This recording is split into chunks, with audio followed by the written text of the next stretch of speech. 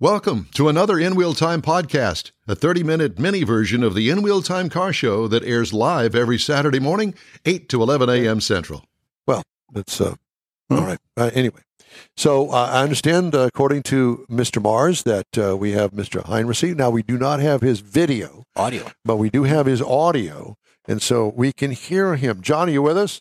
I am here with you. Well, we're so glad that you're here with us, and we are very privileged to have you on the air with us, John Heinricy with Cadillac Racing, the SCCA National Championship, and a Cadillac CT4V Black Wing. And, you know, I have with us on the dais here Mr. Jeff Zekin, and he is a huge Cadillac fan. You can't see him, but I can tell you that he's wearing his Cadillac racing shirt, and he brought his Cadillac hat, and he's the one that's going to interview you today. No, I'm just in awe. Nah, yeah, well, you've got to be able to speak as well. Well, I'm going to mumble through it. I can see you. Looking at a picture of the information Mike sent, there's 5 people standing in front of the car. You're missing a person, which is me, standing in that photo. Just Clarkston, Michigan. I'm a Michigander, born and raised Detroit area. Just good to know that there's still some good, honest things going on with Cadillac in Michigan.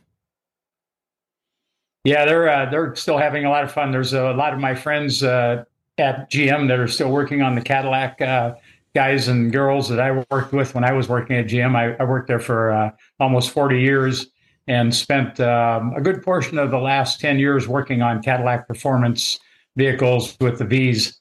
So I've still got a lot of blood going on there, and the guys are really working hard to get Cadillac where it needs to be in the marketplace. So, what exactly are you doing to the V to incorporate it into the SCCA?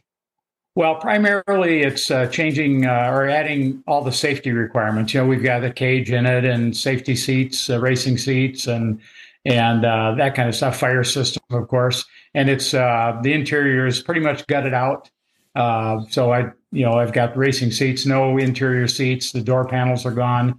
Front windows, door windows are gone.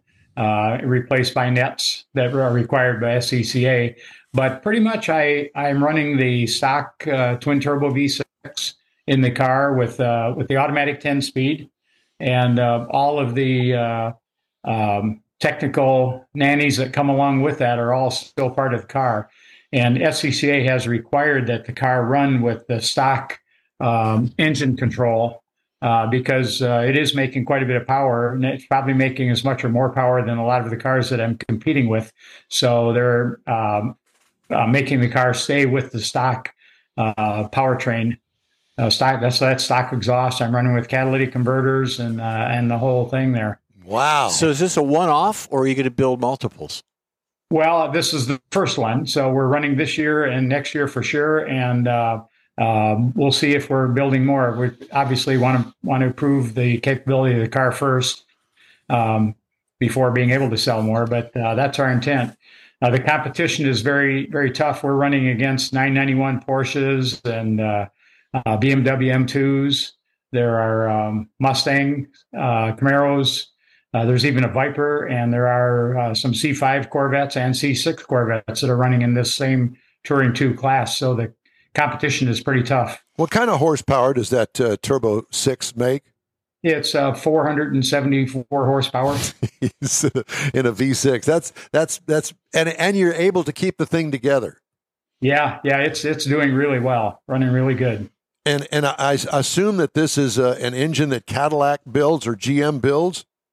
Well, this car was a production car, so it came with that engine right from GM. Wow. Yeah, but did it come with the turbo? Yeah. Yes, twin turbos. Wow. The Black Wings. Nice. And you've got a pretty long history with Cadillac. I know I worked for GM for 21 years or 25 years as a field engineer, and had a chance to kind of not follow you, but kind of watch you over your time as you move through a few different brands. But I also know you've put a few hours in the Nürburgring as well, some of it to Cadillac's benefit. Yeah, we took the first Vs over there. So this would be back in the 2003-4 range with the first CTSV. We did a lot of the development work for the chassis on the ring. And then with the second version of the V for 2008 and 9, with the supercharged 6.2 liter engine, we spent a lot of time over at the ring fine-tuning that car. And since then, the folks working on the upgraded Vs from then to the Blackwings have also spent a lot of time there. So I'm reaping the benefits of that on the CT4 Blackwing race car that we built. John, how does it work with you and Cadillac? Do you say, look, it's just not going into the corner the right way? Do they change parts for you? Do they develop new technology for you to race this car? No, I'm pretty much running the car the way it came. So I've got stock springs and shock absorbers and on the car, stabilizer bars, that's all has to remain stock on this car according to SCCA's rules. So I'm running pretty stock. Now, do I get some advice from them? Yes, I have a contact engineer that I can talk to. And if I've got any issues or need some advice on which way to go, then I've got somebody there who can help me with the technology, because boy, I tell you, this car has a lot of technology in it. It's got the active MR shock absorbers and the electronic controlled differential, as well as an automatic transmission. So there's a lot there that needs to work right for me to get everything I can out of it on the track. And I do get some help there with the setup. Is there a GM representative there at the races with you? No, I haven't had somebody at the races, but it's kind of like I refer to the Want to Be a Millionaire show, where you've got a phone a friend kind of thing. So still got all those phone numbers to those connections. 40 years. If I get any issues, I've got a couple of contacts there that I can. But just to give you an example of some of the issues with all of the electronics on the car, if you change the wrong thing on the car, it's going to shut you down, and you aren't going to be able to get the most out of it. Even something as simple as taking the park brakes off the car because I don't need the extra calipers on the rear suspension. It's extra weight and potentially some extra heat back there. So if you take those off, the car doesn't like it. So you have to have a way to get around that. And that's where I really bypass it. Yeah, up with some of those things, even things like airbags, and things like that. So all of that, I have to have a way to get around that so that I can run it on the track. Where are we seeing you in the first race? Well, I've run so far down in Florida at Homestead and Sebring, and then I ran Road Atlanta in March, and I ran Watkins Glen early in June. So I've been through those weekends, and next up I'll be doing some testing, because I've done all the races now that I need to do to qualify for the championships at the end of the year, which is the end of September. And so now it'll just be testing and preparation of the car, getting ready for the big weekend. And that's the race he needs me at. Yeah. Are you guys, is COTA on your schedule? We looked at COTA for this year, running it in February, and we just couldn't make it with the turnaround was too tight between Homestead and Sebring, getting the car ready for another weekend. But I definitely plan on running COTA next spring, actually, to be in wintertime in February. Well, cool. We'd love to find you there. Just from my point of view, I know that some of your input from the race car does get turned around into production, because I remember that first gen CTSV had a real wheel hop issue, and it was something about the indexing of one of the rear control arm mounts. And the second, I think it was the second year it came out, that indexing of that rear control arm mount changed, and I always assumed that the guys at the ring were the ones who kind of had that. Brought that to the attention of the engineers to make that change. So we had, it's always been the case at GM. We've always worked really hard, especially in the grassroots area of racing, where the people who are racing the GM cars are running very much the car that you produce. And so that's a really good test grounds for getting information back into the engineering organization and helping to improve the breed for the next versions or improvements on the current vehicle. So that's always been the case there, and it does work very well that way. Are you working full time on this car year round? Well, I'm working part time on that. There's a shop in Phoenixville, Pennsylvania. It's called Phoenix Performance that helps with the prep of the car. So a lot of the actual prep work gets done there. Although I spent last week in my own shop here in Michigan with the car all week working on it, getting it just kind of going through everything from front to rear. So doing that. But also I spend a lot of my time working with Heinricy down in Texas and Sealy. So I've been working on the Venom F5 for the last several years. And I just got back from there last night, as a matter of fact, test driving one of the cars. So that's been another part of what I'm doing in my retirement. Well, I guess that something happened because that plane ticket that you had here to the In Wheel Time Car Talk Show must have just gone away and you just went right back home. Yeah, the Uber driver didn't miss the turn or something. Exactly.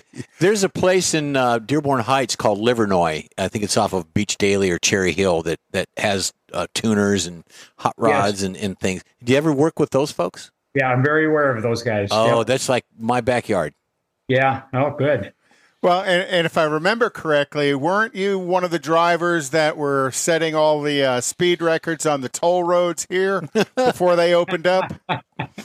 Well, I wasn't actually the driver. I was helping a little bit with the setup for the cars with Heinricy, but not the driver down there. But I have been doing almost all the test driving on the Venom F5 for Heinricy. We've been to the NASA landing strip in Florida with it and numerous places. Yeah, I think you guys were out at the Navy base in Hanford, California, as well, as they were trying to set some speed records. Out to Lemoore. At the Lemoore, yeah.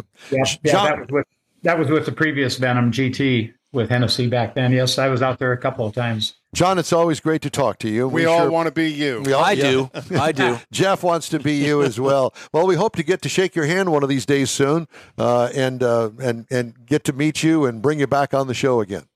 Okay, that'd be great. I really fun talking to you guys. Where are you located? Where's the studio? Well, the studio is in Houston. We're a suburb of Houston out in Sugar Land. And okay, right where that is. Yeah, next time you're in town, give us a ring and we'll have you on the show.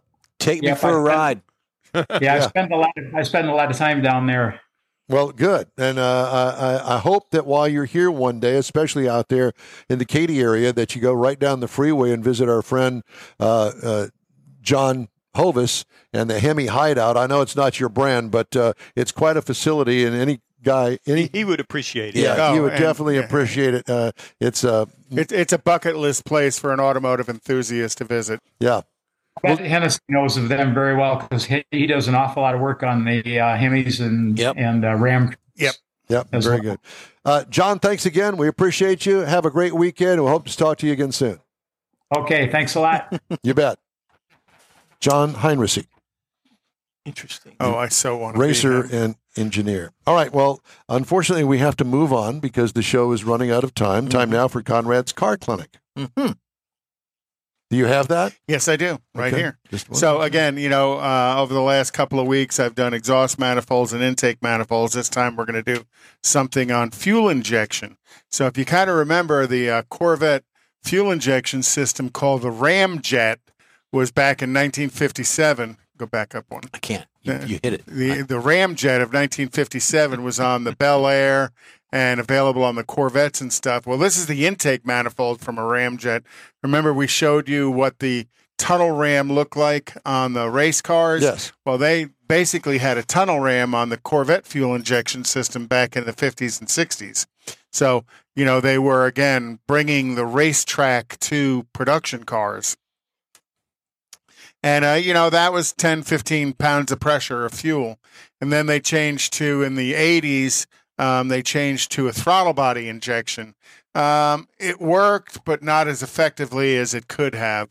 So this throttle body injection was on all kinds of 4-cylinders, V6s, and V8 engines through the early to mid 80s. And then they went from throttle body, they went to port fuel injection. And there was kind of 2 generations of port fuel injections that were out there. Injector looked very much the same between the 2 of them. One was called a multi-port injection. So on the V8s, all 8 injectors sprayed at the same time. And then they went to sequential port injection, where each injector sprayed just before the intake manifold opened, which is kind of where they are today, which makes more sense in the fuel economy world. So the original generation of multi-port injection was fuel injection, but wasn't the most efficient of the fuel injection systems that were out there. And the multi-port and the port fuel injection systems both ran about 60 psi of fuel pressure. This being a sequential port fuel injection system, again, firing each cylinder individually on the vehicle. And this would be more of a gasoline direct injected system, where you're talking about fuel pressures up to 25,000 psi. The fuel pump on these now run off of a mechanical fuel pump that's driven by the camshaft. Now, if you go back in time, back to the 50s and 60s, they had a mechanical diaphragm fuel pump that ran off of the camshaft as well. So the reason they go to such high pressure is they want to have real precise control of it. So these new GDI injectors that are out there at 25,000 psi, instead of just spraying one spray just before the intake valve opens, they do what's called a stutter spray. So it may have 5, 6, 7 injection actions each compression stroke. So, and that's trying to use the least amount of fuel with the most amount of power.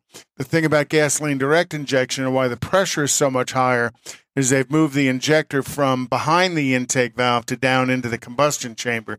So it has to be able to overcome the combustion pressure. I have a question. So with direct injection, does it matter the octane of the fuel? When you said it like a stutter versus a stream, does it matter which you get with a higher octane fuel? No, it doesn't. It doesn't run. It doesn't compensate for the fuel octane unless you have a spark knock problem. You can run a low enough fuel octane to get a spark knock problem, then it'll change the fuel system on it. Gotcha. And the spark system algorithms on it. But the other thing about a gasoline direct injected engine is you can see on this one, it doesn't just have one cone of fuel spray. It has multiple cones of fuel spray. If you remember when we did pistons, I showed you the bathtub at the top of a piston. So what it's trying to do is it's trying to hit that bathtub in the top of the piston and get all of that fuel to roll up so you get a ball of good air fuel mixture right at the tip of the spark plug to get the hit. And then the spark plug ignites to push the piston down. So that's some information about how fuel injection works today and the evolution of it through years. And I will tell you that I have had very little experience with the original Corvette fuel injection back in the early days in the 50s when they came out with that. Was it the 50s? Yeah, 57. Yeah. And I will tell you that mechanical fuel injection system was a beast to work on. Right. And I knew one guy that knew that thing backwards and forwards, and it took him hours to get it right. Tuned correctly. Yeah. Mm-hmm.